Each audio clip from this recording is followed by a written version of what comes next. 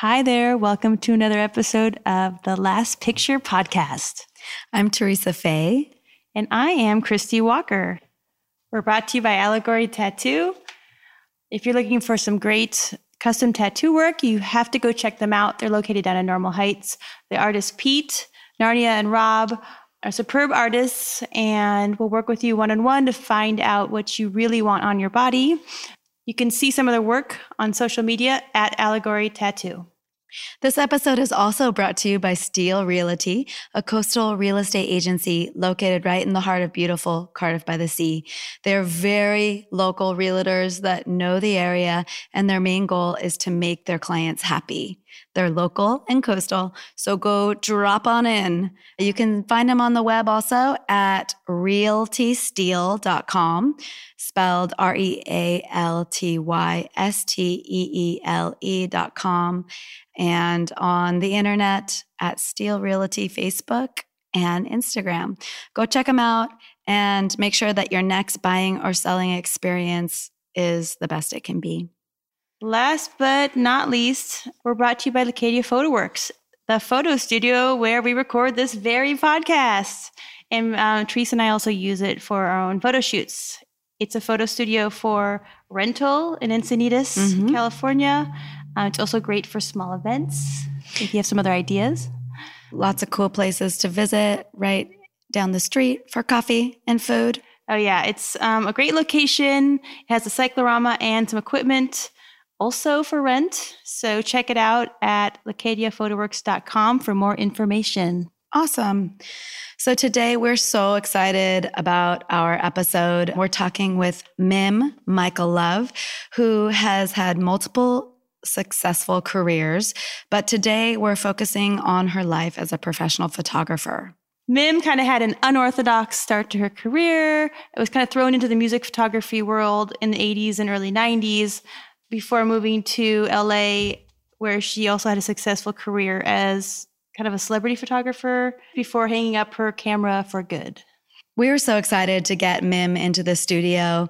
And one thing that I was struck by when talking with her was how she gracefully took on such high pressure jobs, photographing high profile musicians in an industry which at that time was mostly male dominated. And she really excelled at what she was doing. Yeah. So at the time that she was shooting, it was film photography. So it was really cool to have her come in with like a box of black and white prints that she'd printed. That was amazing. And go through it. I mean, it's been a long time since I've looked at a box of black and white prints. And slides and slide negatives. Slides, yeah. And I mean, she had pictures and, you know, because she shot people such as John Waters, the director, Johnny Rotten from the Sex Pistols, Iggy Pop, Steve Earle, Stevie Ray Vaughan, David Byrne, David Bowie. I mean, and then, you know, Yoko Ono, Aerosmith, Jimmy Carter.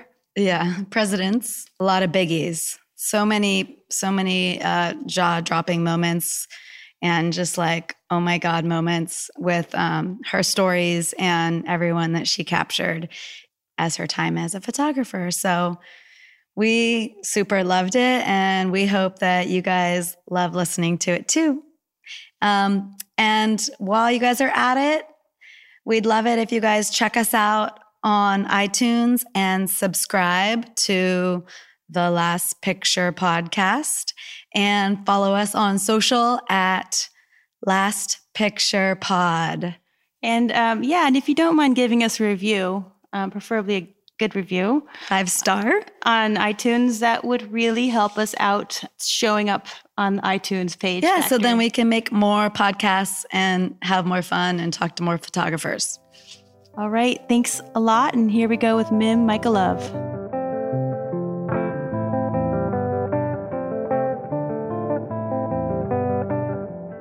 Hey, it's another day and we're hanging out talking to photographers. It's not so bad. This is The Last Picture, a podcast not just about photography. Because sometimes the coolest part about being a photographer are the stories behind the shot and the adventures that get you there.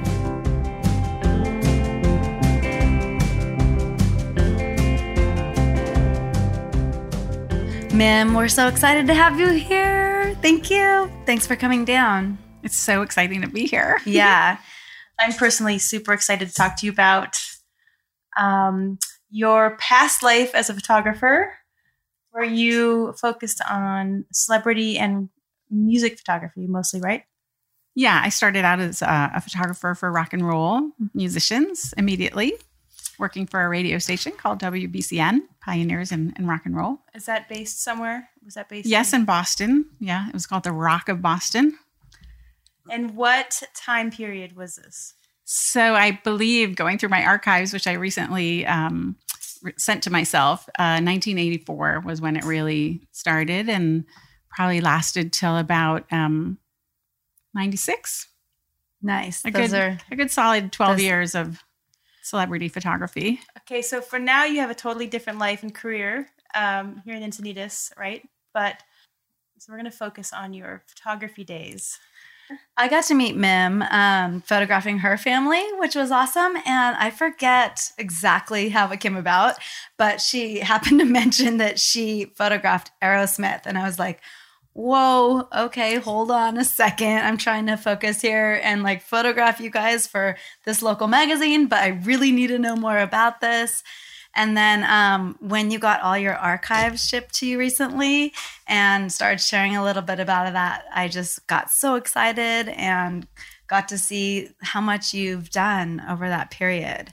And I'm so impressed by your work and all the stuff. So we're so excited to just talk about stories and hear all that good stuff. It's actually been really fun for me to go through all of the archives too, because I actually had forgotten about a lot of the pictures I had taken and the people that I've met, and the stories are flooding back, and it's really fun to revisit it. Yay, I bet. I can imagine. Super cool. So you got started at the radio station. So how did that happen?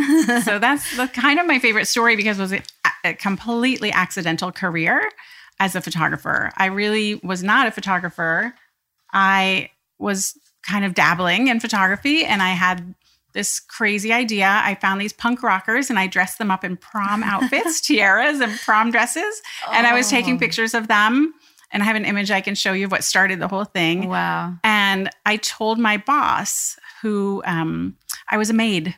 I was a maid for this guy. And I was very happy being a maid. I was young and I was making a lot of money cleaning this guy's house, and I had no idea. He said, I heard that you've been doing this crazy photography, and I would love for you to come to my work and show it to me. So I got a couple of images together, and I went to his work, which happened to be the Rock of Boston, WBCN, a real amazing, iconic radio station, not just locally, but nationally. And that night, I photographed Aerosmith, and on a yacht first, and then a concert. And then it was a 4-page spread in Billboard magazine. And that is how I began. That's unbelievable. That is like everybody's dream. Like that is like, it's unbelievable that even happened. I still feel the same way. And I mean, it sounds great, but at the same time, I did not know what I was doing. So I was really stressed out just hanging out with them and taking their pictures. At one point, I was so nervous. I stuck my thumb right through the shutter of one of my cameras, and I was very lucky that I had 3 cameras with me that night. Oh my God. God. I was new to the scene, and there were several male photographers who were actually quite mean to me and felt very threatened with my presence there. And it was a long haul. That's lame. Coming in as a woman photographer, a female photographer at that time was a little shocking for some people. Wow. And you're a strong woman and you made it through that. I think those guys made me a strong woman. That right there, that situation where the first night photographing Aerosmith, I had already put my own thumb through the shutter. Another guy came up and like smeared my lens just on purpose, like one of the other 2 photographers. How did you handle that moment? I laughed it off. I picked up another lens and put it on a camera body and just kept shooting. Wow. Not knowing anything I was doing, but I just kept going. There's so many. We ended up being friends. Many things in that. How did that you, story? Like, first off, I guess, how did you even know to bring 3 cameras? I mean, That's a really great question. I did not know. I just thought one camera would have black and white film, one camera would have color film, and then a backup camera in case I mess up. Okay. That's ingenious though, but like so you weren't professional that day yet, right? So where did you even get all the equipment? So I lived as a roommate with a photographer. He was very young and he maybe wasn't professional yet, but he was starting to be, and his friends were photographers. So I definitely heard a lot of things from them, and that didn't go over very well either, because all of a sudden I was like, I'll see you later. I'm going out with David Bowie. Yeah. Like, it wasn't. They must have been a little jealous. Oh my God. Yeah. But they ended up also being very dear friends. So, but it was definitely a rough beginning. I did take one photo course when I was in college, and the professor told me I was the worst photographer and the worst printer he had ever met. And then a year later, I showed him my portfolio and he had me teach his class, and he was just wonderful about it. Oh, good. So he earned back your trust. Yeah. That's terrible that he told you that you were terrible. I think I might have been pretty bad. Really? I might have been. I mean, we're all bad or worse when we start, I guess. But yeah, I hope it wasn't the male-female thing that was so I think it was more prominent. the privileged and maybe not so privileged kind of scenario. He just assumed that because I was at the school I was attending that I was privileged, and I wasn't. So he was wrong. Yeah, that is really great. And I love the fact that you were just out there and you were shooting for fun, and you had all these great ideas, and you were dressing rock stars up in prom dresses. And that, that initiative, you doing something, and, they say create every day and shoot for yourself, and, that you had these ideas and they led to amazing things. And you weren't sitting on your couch, and you were just following your passion, and that led to your whole career happening. Sounds like you didn't even know that was your passion. I really didn't. That's what I was just going to say. I really didn't have a passion for the work. I had a passion for experimenting and creating, and I was curious. And like I said, my roommates were photographers, so I had this interest sort of built in because they were so excited about what they were doing. We had a dark room in our basement because, they had built this beautiful dark room, and they were very serious, fine artists. And I might have gone a different direction. Very cool. But yeah, I didn't know. I wasn't drawn to celebrities in particular. I didn't find them as fascinating as many people seem to. And so it was very, very interesting to fall into something like that. That must have helped maybe with your relationship with people, because you didn't have that starstruck attitude. Or I think also in college, I studied psychology, and that was really helpful, being on that back side of the camera and not on the front, which I'm not good at all. But to be able to maybe put people at ease. And I thought that was maybe something that helped out. But I was not that starstruck. Yeah. It's a big part of the job, right? So putting people at ease. Yeah, for sure. Yeah. You have to be good with people and like people maybe. And I always think I like people, most people, until there's people that you find that you, anyways, yeah. That's so funny. I don't think I like people. So, I mean, it's just not immediately. I really like to dig deeper and have authentic relationships. And so sometimes it would take a while to really click with somebody. And a story I have that I think shows that was David Byrne from Talking Heads. He's super shy. And I'm pretty shy, but he's like, that's when I first understood the term painfully shy. He's painfully shy. I had to fly to New York. I had to actually be his groomer. Do you guys still have things like groomers? It was so long ago. Like hair and makeup? I did his hair, his makeup, and I styled him. And so while we were doing that, we were both just like frozen weird people. And then finally, we were shooting, and it was just kind of, he was stiff and I was stiff, and it wasn't really working. And I just said, the weirdest thing came to my mind. And I just said, pretend you're Katharine Hepburn. I really don't know why I said that. And he got totally into character, and we just ended up having a great time. So I think a little psychology somehow fit in there. How cool. Yeah, that's really neat. Once again, and that was the cover of Pulse magazine. And that was Tower Records used to have their own magazine, Pulse. And so that was really fun. Did you get paid for these gigs? I did. I got paid really well. Yeah. So I did a lot of, so first of all, I guess we didn't talk about that. I became a freelance photographer. So I owned the business. And because I started out with Aerosmith and a radio station, I really never, ever had to promote myself or get out there and hit the pavement. They came to me. So it was almost like you get accepted into a clique that they don't really want people in and out of. So you're just in. So that's kind of how. I think it still works that way. That's so interesting. And I understand that, I would spend sometimes 2, 3, 4 days with people and they want to be comfortable that you're a safe person to be with. For sure. Especially as a celebrity, you have so many people wanting to take so much from you, like emotionally or anything. So exactly. Keep your circle tight, probably. Yeah.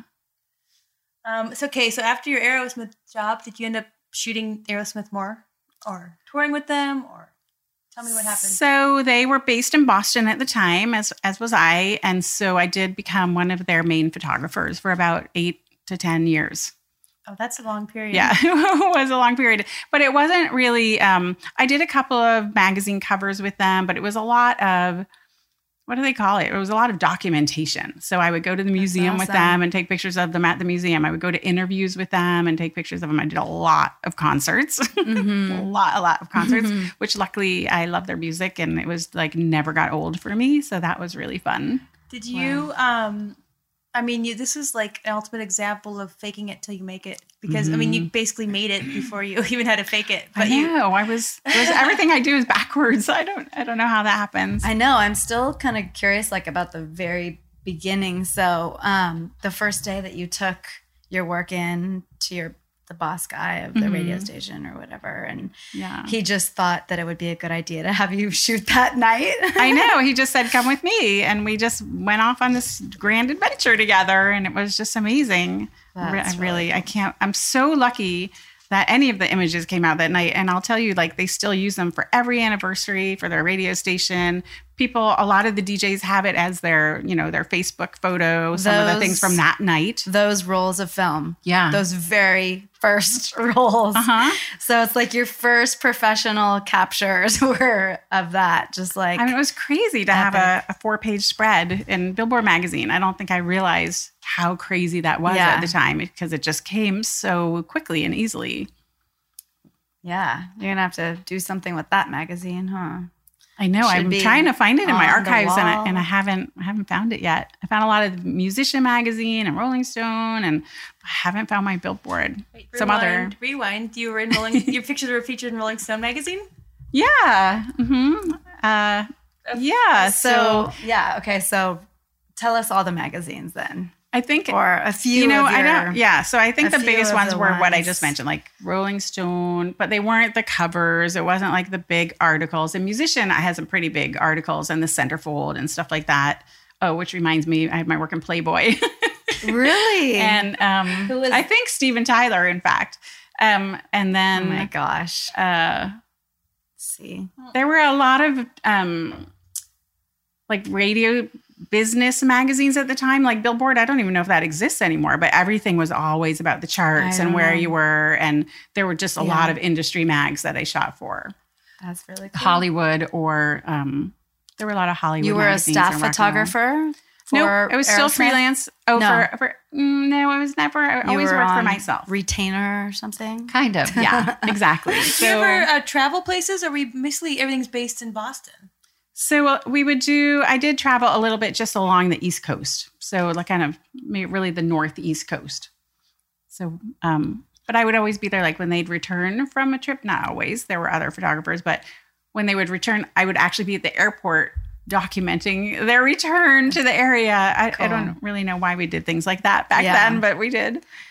They were fun. Were they fun guys They were fun. Yeah. They were really fun and sweet, and I got to know their families and had some nice relationships with them. And, I spent a lot of time with them. Like I said, I was backstage with them. I was on stage with them.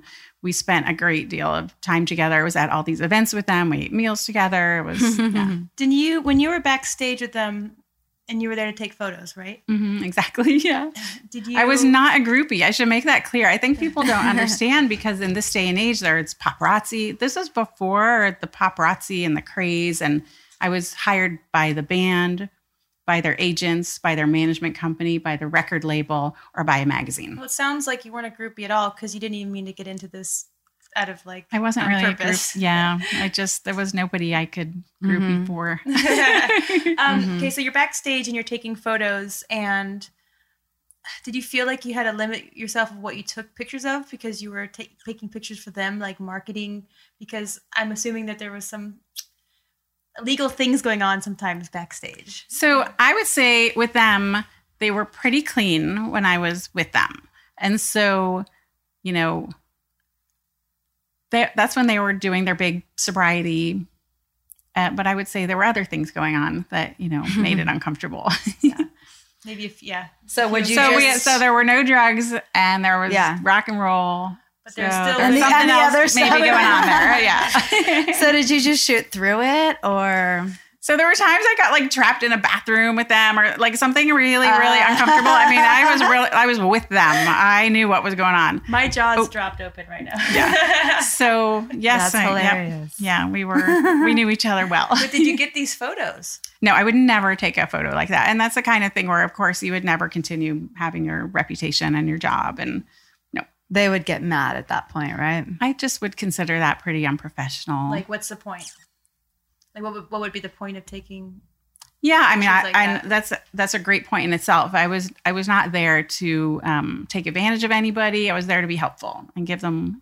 I was going to say give them what they wanted, but that's not exactly true. But to give them professionally what they wanted. Yeah, you were telling a story that didn't include that, right? That didn't need to be a part of the story. Yeah, yeah. Well, because with digital these days, it seems like people shoot sometimes everything, They just shoot. Right. We didn't really shoot videos back in the day. Videos were like a big production. Yeah. Big giant camera and lighting, and that didn't happen much. And I did also photograph and document every time they would do a PSA or their videos and all of that. I would be there to document those. Is there a favorite moment, Aerosmith moment that comes to mind? Not really. Isn't that terrible? I mean, I really enjoyed hanging out with them. Like I said, they were pretty well behaved and fun and actually pretty smart. And we'd have some great conversations. And some of them were political. And it was a very interesting time. Tip O'Neill was when, what was Al Gore's wife's name? Tipper. And Tipper. So Tip O'Neill was another political Boston person, the Speaker of the House, actually. And then Tip O'Neill. So I actually went, you'll like this, Teresa.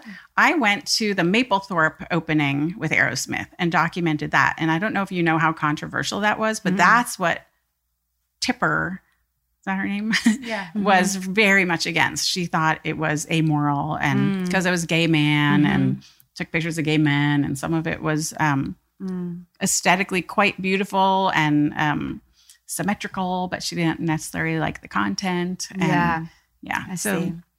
We made some political statements together, and that was really fun. So that would be a special moment that I had with them. Nice. Art is art. It's a good answer. And yeah, totally. And we worked together on anti-censorship videos, and really it was a fun time. Well, yeah, because Tipper Gore was totally the censorship. Absolutely, woman. She was the parental adviry sticker. Yeah, promoter, right. Like for music, which started with music. CDs. I mean, it was from the 80s. Yes. I can't remember. Was it albums or CDs? I don't even know. I know that we have that on our podcast. We have to say parental advisory or not, but I don't know if they still have the sticker on music. I think they do. Yeah, I can visualize it. It's in that certain font. It was part of our life for a long time. Yeah. Thanks, Tipper. Saved a lot of children's lives out there by, censoring music. So and art, I don't know. Censoring art and music, it's the way to go. Yeah. So along with Aerosmith, were there a lot of assignments came to you, right? Yeah. So then it became, quite honestly, every day and every night of my life for probably 8 to 10 years, maybe 12. 7 days a week. Almost always. Yeah. Yeah. So it was. Was it exhausting or it was exhausting. You know what you guys really don't know? It was exhausting because I then had to go home in my home darkroom and develop everything, print it in my darkroom and deliver it the next morning. That's what it used to be like. No sleep. You did all. I did all of it. I had to developing? actually even hand deliver it. Couldn't even send it through a service. It was very different then. So I had to build like a studio and a darkroom right into my house. That's I can imagine. I mean, you keep assuming that we're younger than we are, but I mean, I did a lot of black and white printing, and I didn't shoot digital till my mid-20s. So I had to, do a lot of the film stuff. But we were right on the I can't imagine. cusp. When I started working professionally at newspapers, I had to shoot sports and then send things off digitally, even when the stuff was slow. Like the web was, it was technically, I think it was so much slower. I often ask the people I worked with, my older photographers, just, I can't believe you used to have to shoot like this special professional sports game and then go and roll it onto a reel and develop the negatives and then develop the pictures and then send it in to the next day's newspaper. So exactly, it was for the front page of the newspaper, so it had to be really early in the morning as well. So there was just no way to sleep in between. So it was a lot of late nights and early mornings, and then it happened over and over and over. So I was glad I was in my 20s and I could recover from that. But it was grueling. It was constant. So digital is easier, you think? I don't know that much about the digital world. I did go back to college in my 40s to try to learn Photoshop, and I loved it. But I don't know. It's just a very different. These archives just came a couple of weeks ago, so it's all relatively new to me again. And the feel and the look of this paper, I was shocked by how rich and it's just a phenomenal experience that nobody has anymore. And just explain to the listeners that can't see, the archives are basically like black and white prints. It's mostly black and white prints, and because we didn't have Photoshop, we had to shoot perfectly, and that, unless you were looking for grain, you'd try to get it so that it was pretty much grain free. Do you guys even know what grain is? Okay. Yeah. And, because I shot a lot with medium format, my goal was always, can this be used on a billboard? Because I had a lot of my work on billboards. And so if you look, corner to corner at every, a large image, you don't really want to see the grain. So we have to kind of know our lighting pretty well, and you'd get your exposures. We try to make the film itself perfect. But I was curious because you shot film, you shot Tri-X, or you shot black and white. I liked Ilford, yeah. Okay, did you push it though? Did you push I did so many different things. So that's the other thing is which would make it more grainy probably. I look at my work now, and I really, I don't know from someone else's perspective, but I didn't necessarily have a style because I was always experimenting, and I think I had an innate skill or traits I carry inside. And then I would just experiment all the time and try to push the film, even with color, really experiment with the development of that. And so sometimes I was very technical, and sometimes I was super on the fly and really casual, and it was always something different. And it always worked out for you, or did you blow it sometimes? Oh no, experiments do not always work out, but that's how you learn. That's the best way to learn. So that whole first year, which seems so long ago now, I worked for a studio, a photo development lab, a photo lab. That's what they were called. Photo lab. And I learned everything because I was super curious how it actually worked, not just how the camera worked, but how the film and all of the chemicals and how to develop and then how to print. Yeah. And it took a good year before something clicked in my head with the math and the science behind, how to really take a good photo. And but before that, I was very lucky or not. I was going to say you dove right into it. Like, accidentally, this career path accidentally grabbed you, and you decided to kind of just go with it. But it seems like you went and worked at a photo lab to learn more. So you're kind of the type of person that's interested in doing things right. Is that how you are? I think I'm also like a tinkerer. I always want to know how things work and how things look inside. And even if it's the government, I'm just, so for photography, am I too far away? No, you're good. But for photography, I wanted to understand. It's actually complicated, really learning how the insides of a camera work with the mirror image and the f-stops and the speed of the film versus the speed of the camera. Yeah. And it just, my brain shut down, the math and the science behind it. Really, my brain literally could not accept it until maybe a year in. So I did. I wanted to read. I studied Ansel Adams. I studied all the greats. I read a lot of books. I actually have an amazing photo book collection. Ooh. And that's how I learned.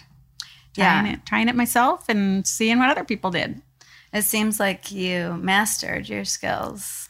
And what's funny about that is I was so insecure because I wasn't trained and I never had the confidence that I wish. Now that I look back and I think, holy smokes, like this isn't just a snapshot of somebody. This is a well thought out picture and really sometimes, not always, technically good. And but I didn't walk into any day feeling super confident. Yeah. Do you think that's like an artist thing? I mean, I know a lot of artists have that. That's a good point. Problem. I feel like that, you're like, nothing I do is good enough. And everybody else's work is so great. Yes. Yeah, it could be.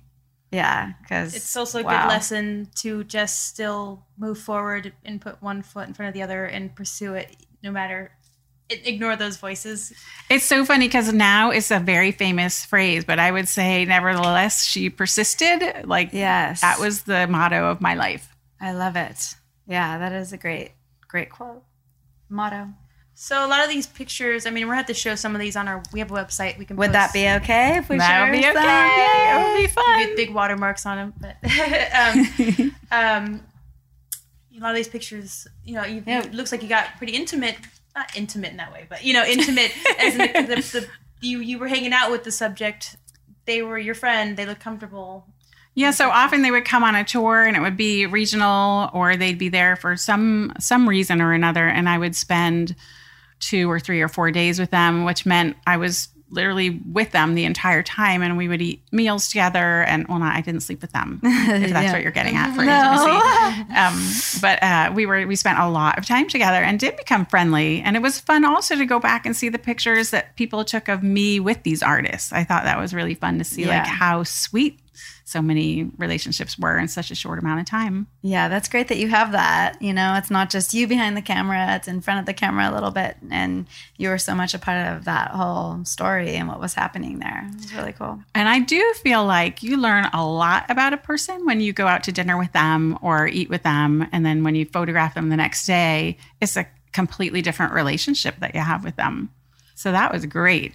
I love that and hate that because sometimes you only get to work with someone, for a couple hours, and depending on that person or your connection with them, you're not always able to like break through that and really, tap into it. And then it's like, oh, the shoot's over. You like connect and then you're like, okay, bye. Sorry, we couldn't have this Some before. of the best pictures, at least of other people's that I look at, are the awkward moments. I kind of like the tension sometimes. I didn't love being the one taking a picture with tension between us, although it worked out well with like David Byrne, because of the melting moment. But I do see some pretty famous photographers with some wacky, uncomfortable moments I love because it just shows how human people are. Yeah. How human people are. How human we all are. Human we all are. Yeah. That's what I was curious. I mean, after spending so much time with a lot of these musicians and even celebrities, which we haven't even touched on some of those yet, but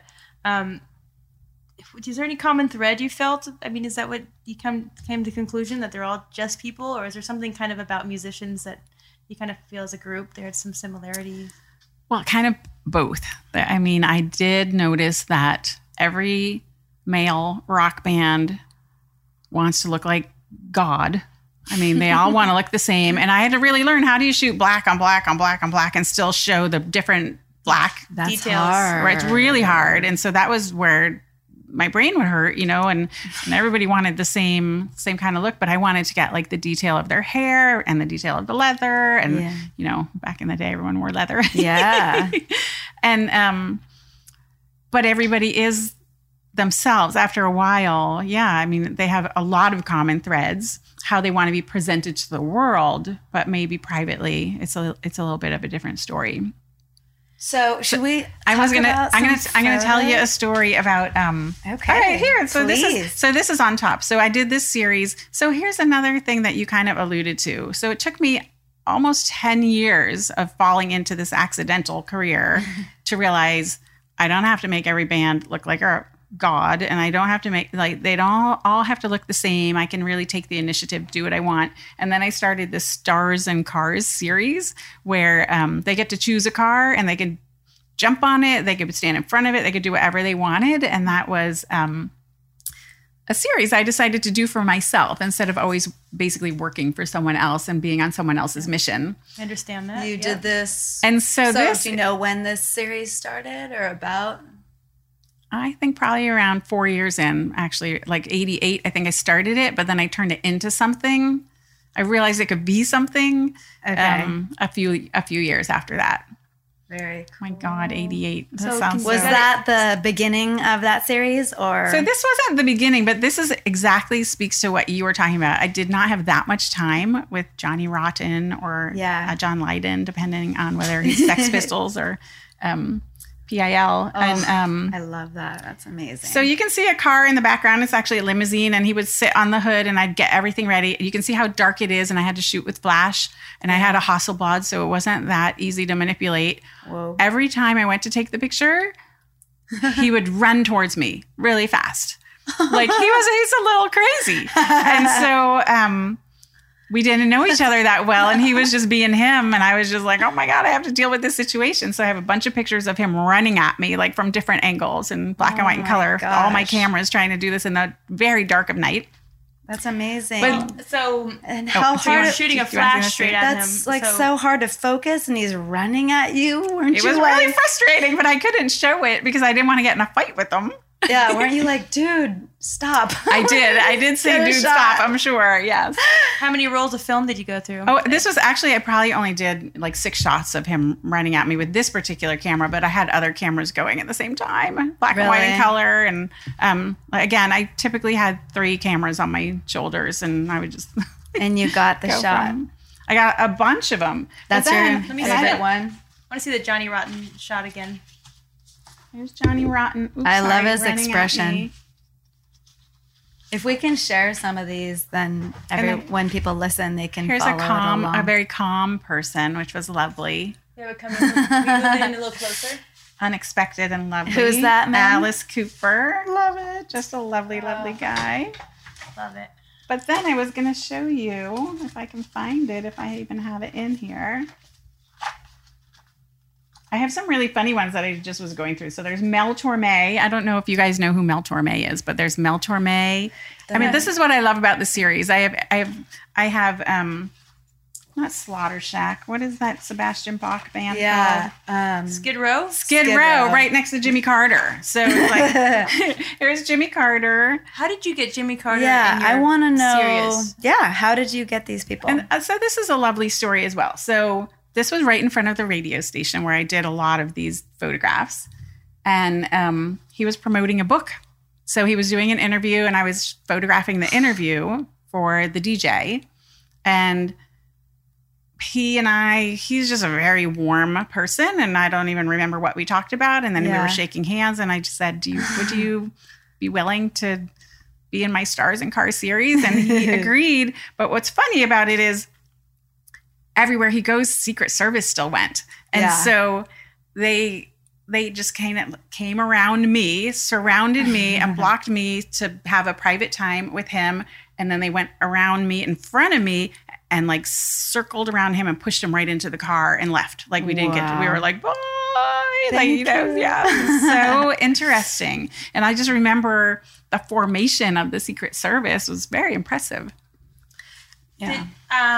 So I was looking for an Iggy Pop shot, but I didn't see it. So I got to have, I think, many years in a row I got to work with him, but sometimes we would be able to have meals together. And at that time, I don't think he'd ever remember me, but at the time we felt a little bit close. And so when I photographed him, it was very warm and, sweet and how fun. I don't want to say loving because that's pushing it a little too far, but he was connected, very comfortable to sit for me. So it sounds like he's a nice person. So he's an interesting person. I would say he's like everybody. He's nice and he's wild and he's crazy and he's, limitless. And he's a real artist. So he's not in your series, or he might be. He is, you have to go I think through some of your like negatives. Different size here. Any other Stars and Cars you want to share? Oh, yeah. We need Yoko, right? Oh, my Yoko Ono was one of the sweetest people I ever met, which was a total surprise. The weirdest, the neatest people? Sweetest. Here's Iggy. Oh, So, I love Mr. it. Pops. That's, a kind of a unique picture of him. Yeah, so we have pictures of him giggling. We have, and speaking of giggling, so Yoko, I was photographing the interview with her. I left the recording studio to go to the boss's office for something, and she came up behind me. She's tiny, and she, for some reason, put my arm around her and just snuck herself into my crook of my arm, giggling and like inviting me to her art show and saying how fun it was, like to hang out with me. Like I didn't know her, and I was literally walking down the hall feeling like a giant, for one thing, going, Yoko Ono's in my arm. Yoko Ono's in my arm. Like, I don't know what to do right now. Like Yoko, like I'm hugging Yoko Ono, and her arms around me. She's like scooting me down the hallway, laughing and sweet. And so it's really nice to be able to see that side of a lot of people that we think of as being really kind of hard. And obviously they're super creative, but they're also just sweet and lovely. And so did you happen to be shooting an event where she was at? So then you got to ask her? This is also in front of the radio station. Yeah. So the radio station was called The Rock of Boston, and there was some sort of competition, and this guy turned his VW Bug into a rock through, I don't know, paper mache. I was wondering. I'm like, what's wrong with that car? And what's he won like there? $25,000 from the radio station for doing that. I love how she chose to sit with her legs apart like that, like a little more. The man spreading. Yeah, masculine. Masculine. And it is interesting because that's the photograph of her, but my memory of her is the exact opposite. She was just so bubbly. Yeah. And fun. And so open. Free-spirited and, I like that. Carefree, sort of. Yeah. Light and airy. Because of, do you know the band The Cult? Yeah. So this was Ian and Renee, who was, what was that song about her? Anyway, his muse for his music. Wow. They were obsessed with Yoko. So they were like, where's that car? Where's that car? We got to get her picture taken with that car. Because they had heard about the photograph I had taken with Yoko, or they had seen it somewhere. Oh man, that's so cool. So that was super cool. We'll have to post that. I love how is this snowing in that picture? It is snowing, yes. Oh, Back east. Really? Wow. Yeah. I love that you picked up on that. Isn't she pretty? So Boston Renee? was a big music scene back then, but I mean, how far away is Boston? Because we're West Coast and I have no clue. How far away is it from New York City driving? So I flew when I would work, and I feel like it was maybe an hour and a half, but I honestly don't remember. Because a lot of the music scene probably was based out of New York City. Like, it was probably Iggy, was probably New York. So it was a lot of Boston. So that's like the interesting thing. First of all, that radio station was king. They were just the best at what they did because they kind of pioneered rock and roll radio, and their playlists were stronger than anybody else's. And so people came. Yeah. But Boston is a college town, and there are a lot of shows. So we were very lucky. And they're obviously it's a base for Aerosmith, the band Boston. I think there was like a Mass or Massachusetts band, Peter Wolf, Jay Giles, the Cars. So it had its scene. It had a pretty intense scene. It had a name and a scene. And then a lot of those very well-known musicians. Did I mention the Cars? I feel guilty if I didn't. Okay. I think earlier did. Now you did. Yeah. And they actually mentored the younger bands. And there were some amazing bands. There's also the Berklee College of Music there, which is a phenomenal music college. And a lot of great people came out of there. I don't have a list. That's not in Berkeley? I thought it was in No, Berkeley. it's in Boston. And Till Tuesday was a Boston band. I don't know. Yes, that rings a bell. Yeah, you're too young. I wonder if there's been a documentary or anything done on the radio station, because it seems like it would be. There are a lot of books written, by it. and there have been a lot of magazine articles, but I don't know about a documentary. Check that out. Yeah. More. So you never completed this story. About what story? No, your photo story about the celebrities and cars. And series. Stars. Oh, and so that's one of the things I wanted my archives to see, first of all, who I photographed, because I really couldn't remember. I mean, I'm going to go on another tangent. It's so funny when people will say like, "Oh, who'd you photograph?" And I draw a blank because first of all, it's so many people. Yeah. But then I can't remember. And I had a situation where someone said, did you ever photograph Ozzy Osbourne? And I'm like, no, I would remember that. And then I was looking through my files and I totally photographed Ozzy Osbourne and totally forgot about it. So that's how many people I worked with that I couldn't even remember. They all just they look the same too much. And David Bowie, you said? Yes. So there was, I won't Dave. I mean, like almost everyone you ever heard of from that era was, I probably worked with. Almost everyone. I mean, there were some big people. I didn't really work with the Rolling Stones. I didn't really work with Guns N' Roses. Little Guns N' Roses. I got Slash in here somewhere, and nice. The best one in the band. I don't know. I like Duff, but and the list is so long that that's part of the fun. It's like just this present that keeps on giving right now. It's just this treasure trove, and I just cannot believe all the people that I worked with, and it was an amazing time of life. I can't imagine when you have it all organized, because then you'll really be able to know and these are the prints that are printed that I can see. Most of it's negative still, and transparency. So that is really exciting. It's a national treasure. Those negatives. If someone wants to revisit the 80s, then 80s music scene. Do you have a photographer friends from that era that you shot with, that you saw, different events or concerts, like people that you were hanging with? And I did. I had quite a few. So my roommates, Jake, and then his best friend Winslow, who is just an amazing photographer. Jake's gone on to, he worked with Prince and some really big names, and he's more of a commercial photographer. Winslow's more of a fine artist, and he captures cultures. And then a guy named Phil in a Flash, who was like the epitome of punk rock photography. Cool. And there were quite a few. Michael Greco, I don't know if you know him. He's more of a Hollywood photographer now. He's the one who smashed my lens. Oh, really? Did you remind him of that? Just to remind you, Michael. You forgave him. But we ended up friends, and, Okay, good. under the bridge, as they say. Nice. It was I learned, adversity is what makes you better, right? I learned so many life lessons from all of that.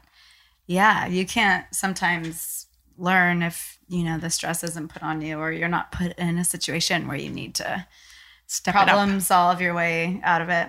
Yeah. Agreed. Yeah. Fun. Did I see that you had a photo of Annie Leibovitz? I didn't bring it, but I do have several times that I photographed her. And that was so fun because obviously I adored her. Yeah. But there was one time, so there were a couple of times when it was just events, and I was just documenting her, and she was very nice she's always very nice to other photographers. But there was another time when I was doing her headshot, and like a real portrait of her, and she gave me a little note about she did not like technically how I had set up the lighting. And then I had to remind her that I was using black and white, not color, because she was really giving me color notes. And so that was a fun interchange.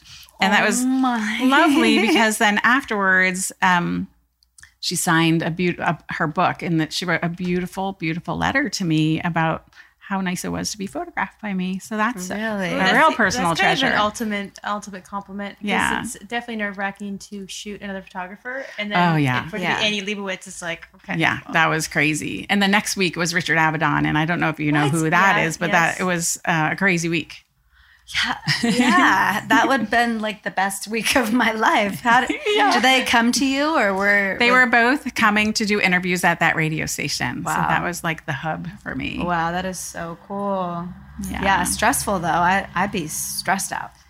I got more stressed out about is this going to be a good image, and will I get it in on time, than I did about meeting people. No, stressed about making the good images. Well, it sounds like you were shooting so constantly that you probably got pretty comfortable in what you were doing.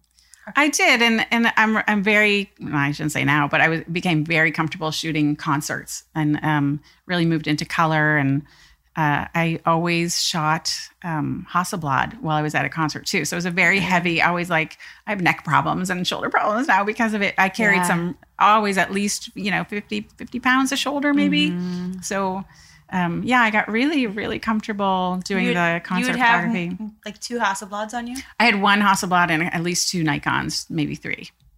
And at least 2 Nikons, maybe 3. So, I got really, really comfortable doing the concert photography. Yeah, I got really, really comfortable doing the concert photography. 2 Hasselblads and at least 2 Nikons, maybe 3. and all the gear. Yeah, that's and I had to stop and change easy. the film.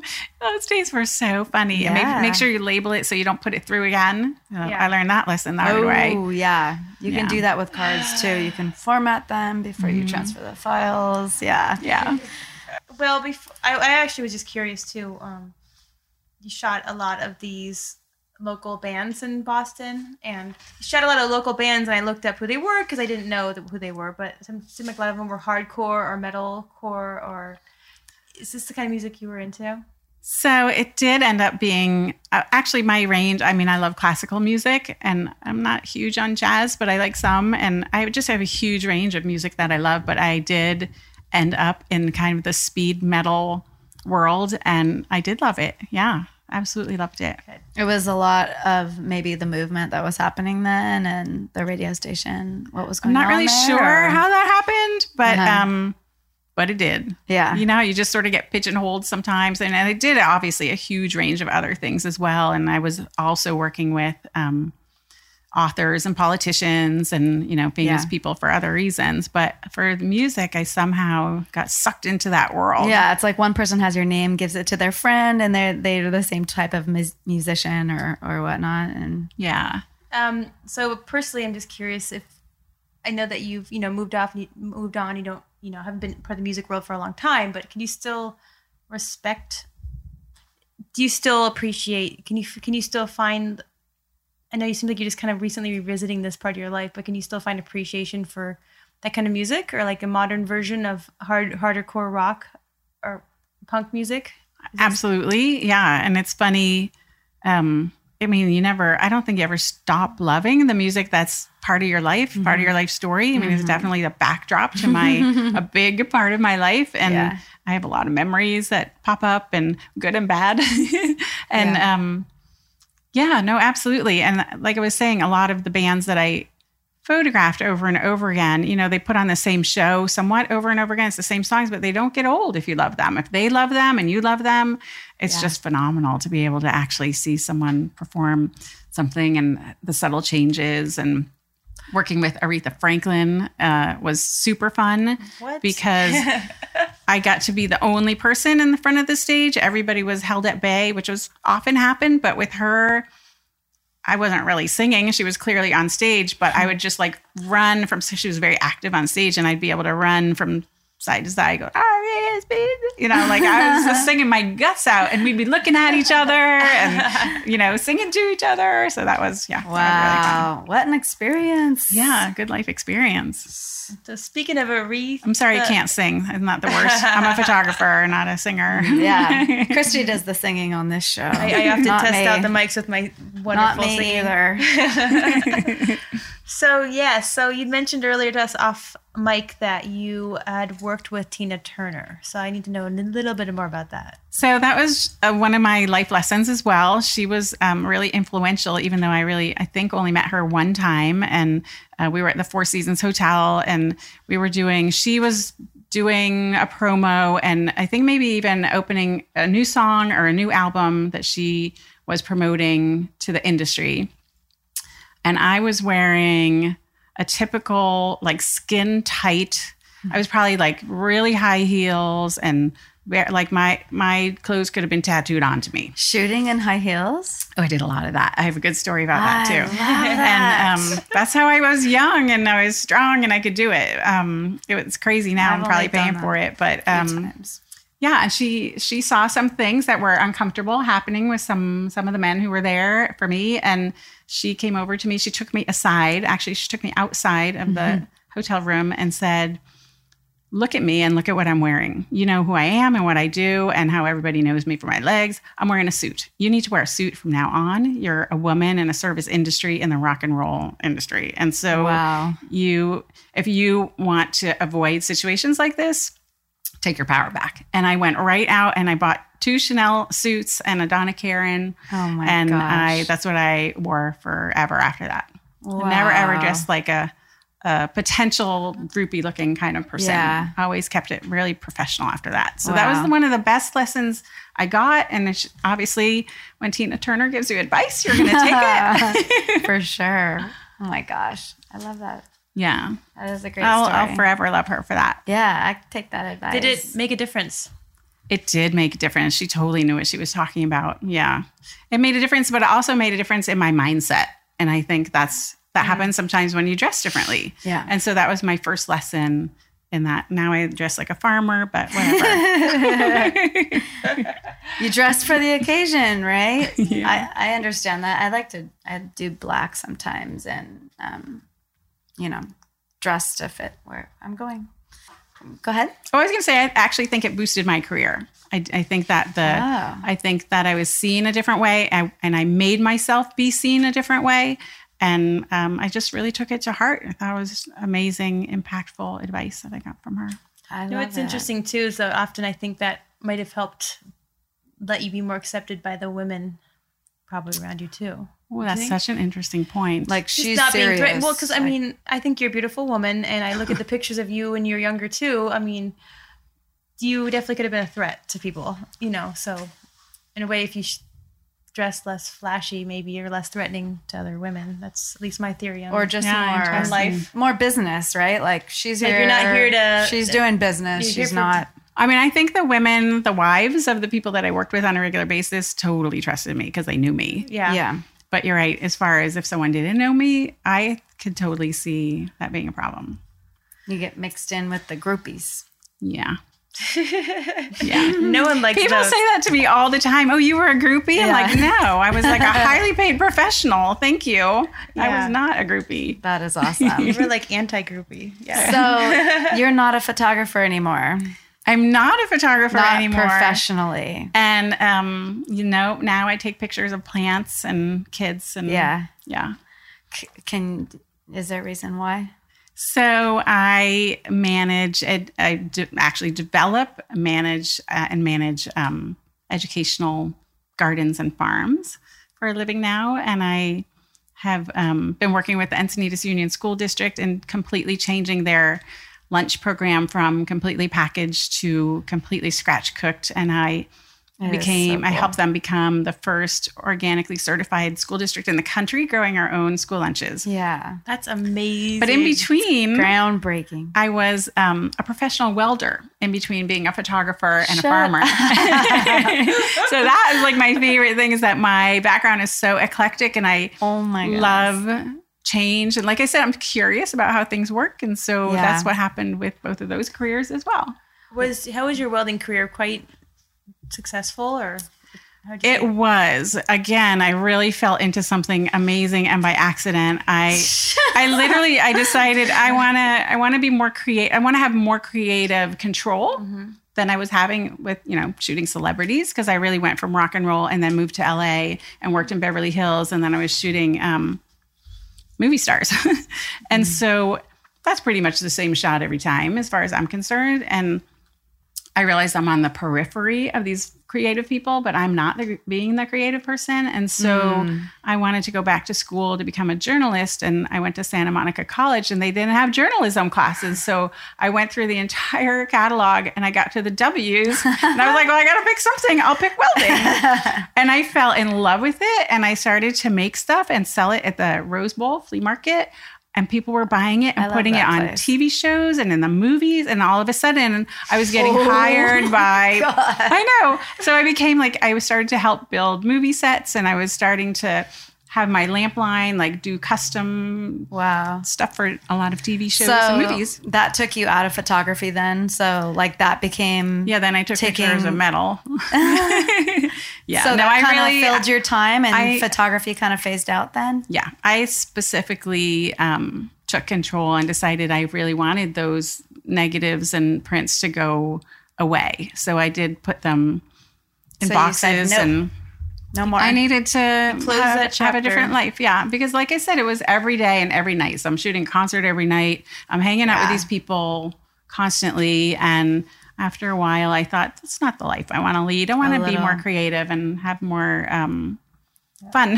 Did you burn out? Or I think a little bit. A little mini burnout on that?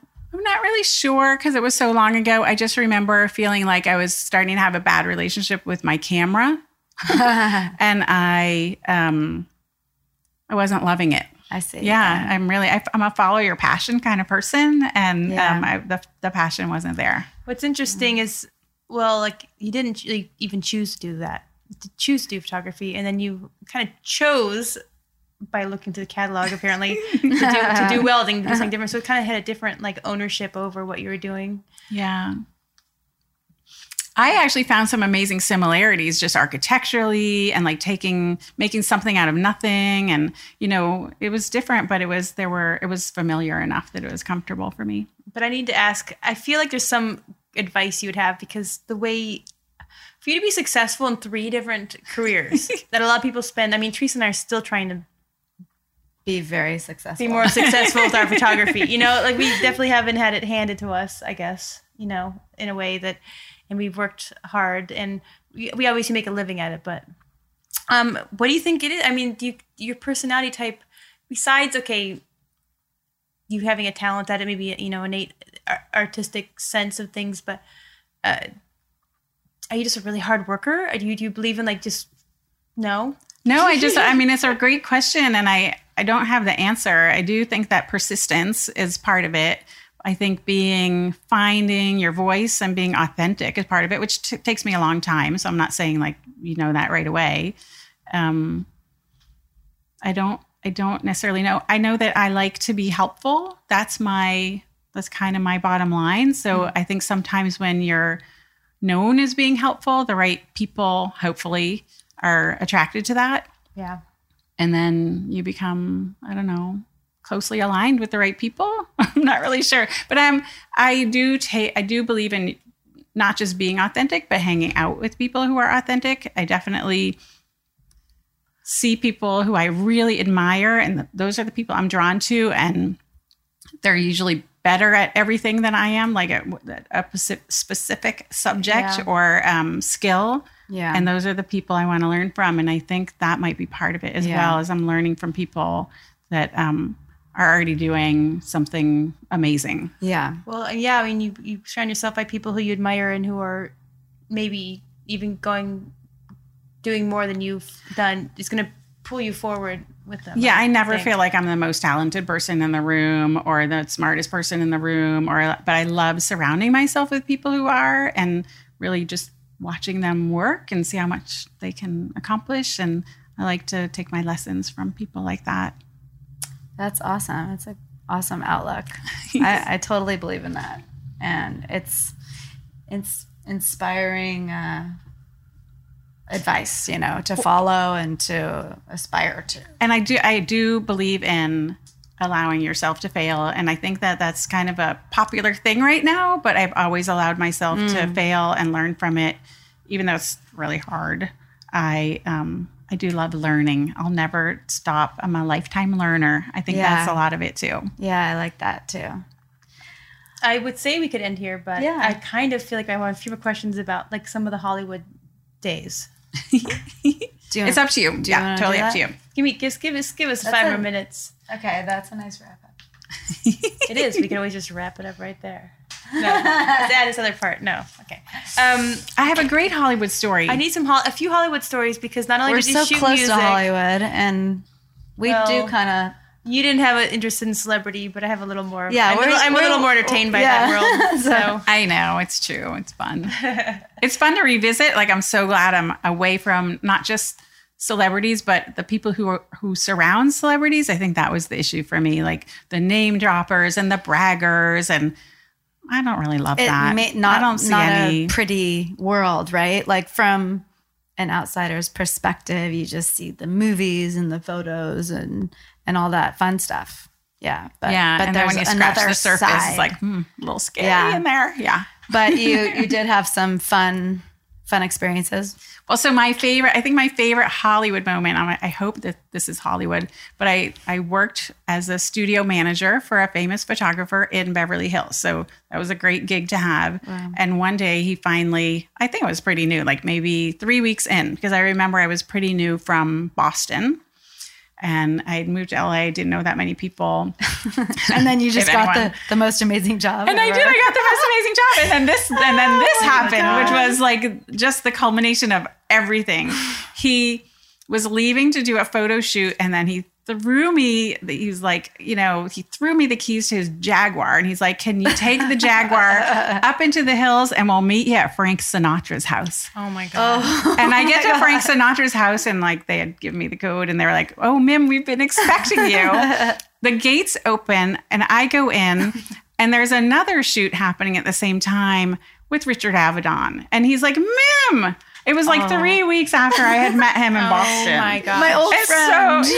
Richard Avedon. It just doesn't get better than that. He's like, I know you. And he took a very famous picture of Frank Sinatra that day. And we did some other pictures. And then Barbara Sinatra was there as well. And she said, hey, we're doing a photo shoot also. Like there was a lot going on in their house that day. We're doing a photo shoot in the kitchen for our cookbook. Will you just style the cover for us? So I styled the cover of their cookbook in their kitchen that day as well. So that was published. Yeah, that sounds very Hollywood. It was the best Hollywood moment, like in your wildest dreams, that the gate opening and some strange voice over the intercom saying, Mim, we've been expecting you. Yeah. Oh my God, what is happening? It sounds like a dream. Yeah. Did you have your cameras on you or were you the assistant? I was the assistant. Yeah, I was really managing. I was not shooting at the time. So I helped set up the backdrop and the lighting and got to test, you know, Frank Sinatra. Oh, just stay right there, sir. we got you covered. What do you remember about him? It was late in life for him. So, but he was super gracious and I just couldn't believe I was like in his home and he and his wife were like, are you hungry? Do you want something to drink? You know, they were lovely. Such a character. And then what about Sam Kinison? Oh, yeah. The comic. Sam was quite a character. And he, you might not like some of these stories. So he was friends with a lot of people at BCN, at the radio station. And he actually was also on, what did they call it? The Ball Busters, a softball team that they had. So I always went and photographed the softball team because they always had amazing guests. And Sam was there a couple times with, his sidekick, who I can't remember. I don't know. I can't remember. And I'm not going to tell the whole story, but there was one time when he was at the radio station in the room where all the old, like the 12 by 12 albums were stored, and he was going through them. But I caught him doing something illegal that he shouldn't have been doing, and I got mad at him. And he turned around, and that's the picture. And I should show it to you. And I think he signed it for me, even because I took a picture of him going because he was mad at me, and I was mad at him, and he wrote it was famous. And it was an interesting moment. A moment to have photographed. It was, but he was great, and he actually. So I on the side was trying to do a series about some homeless children in Boston and Cambridge through the Salvation Army. And he helped support that, which I thought was very lovely. He got to know me and what I was doing, and that made it possible for me to do that. So that was some of the important work I did on the side. That's great. Yeah. Did some of these people you worked with passed away like Sam did? Yeah, a lot of them. Do you remember? Steve Ray Vaughan. So many people. I'm just saying, I'm not asking anyone to list in particular. Them, but I mean, do you remember when you hear about each one, were you like, man? Well, you know, in that world, to be honest, there's a lot of sadness underneath that. You know, I think everybody knows that at this point, especially comedians. There's so much pain and sadness below that. But I think any celebrity, this is just my opinion, is in a greater need for attention than most, even though they're skilled and like some amazing people. There's something in them that can do that as a show. And underneath that's usually some addiction issues. And so it's not typically a surprise, painful, but it's, you know, to learn about people passing away, but it's not typically a surprise. Fame and money is not always good for you. I think that's the best lesson you could ever learn. It's it just does not make the difference you think it would. It absolutely does not buy happiness or health or make you happy. Yeah, it's a very clear message there. I love though, just your whole life as a photographer and everywhere that really like taking pictures and being a photographer, you know, took you all these places and people and things. And because that's one of the things that we love about photography, you know, is where it can take you and how you can just end up places that you would have never imagined. And it's kind of like this adventure. Helps you experience life in a different way, basically. I mean, yeah, you get to all these adventures and experiences you never would have had if you weren't a photographer. It kind of, it's like a backdoor, get you in the back door a lot of places that you never would have been invited into. So glamorous and not sometimes, right? And sometimes absolutely. Glamorous. Well, it's definitely been a joy, really fun to kind of walk down memory lane with you guys, and it was so fun. And look at some of my old photos and share them with you. Is there a plan for all the photos? Is there something that we can look forward to, do you think? So I'm hoping, we'll see if there's a book in there. I have a couple 100,000 negatives to go through to see if there's a book in there. But I hope so. And I hope people might be interested in the good old days of rock and roll. I think it sounds like it. I mean, from what I've seen, I want you to make a book. Come on. Like, I'll help you look through the photos. I will. Yeah. That's great. Assistance. I need other people's eyes to tell me, like, is that worth it? Is that a good shot? Is that like something This is so up my alley that I could have spent 5-hour podcast with you right now, but we got to wrap it up. Yeah. But we do have the one more question. Ooh. A question we ask every episode. Yep. Since it's called The Last Picture,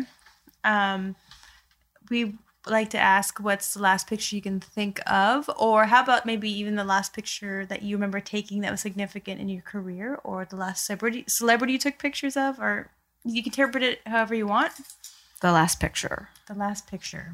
What's such a good radio voice for the last picture? What's your last picture? I honestly don't know. I feel like yeah, it can be the last picture on the pile. How about a last picture you can think of? Remember, I'll do a grab. How about that? Yes. Ooh. Like a pull out of the hat, like random. Oh, this is a good one. Okay. So describe it, yeah. This is Stevie Ray Vaughan, and he and I got in a fight that day. And he yelled at me while he was on stage in front of everybody because he thought I had unplugged his monitor, which I had not, and I would never do. Oh my gosh. So I don't know if you can see what's up his nose, but he's got some stuff up there. And so I told him, that is the picture I'm going to choose to troublemaker. To put in the magazine because you were mean to me. Because I'm in control. Because back in the day, I don't know what it's like now, but I was the editor. I sent in only the photographs I wanted to. Yeah. And I was like, there you go, buddy. That's what you get for treating me like that. This is what's going to print. That's great. So that is the picture you chose. It is. I went with it. He looks emotional there. He was probably yelling at me. I love it. Where was this photo taken?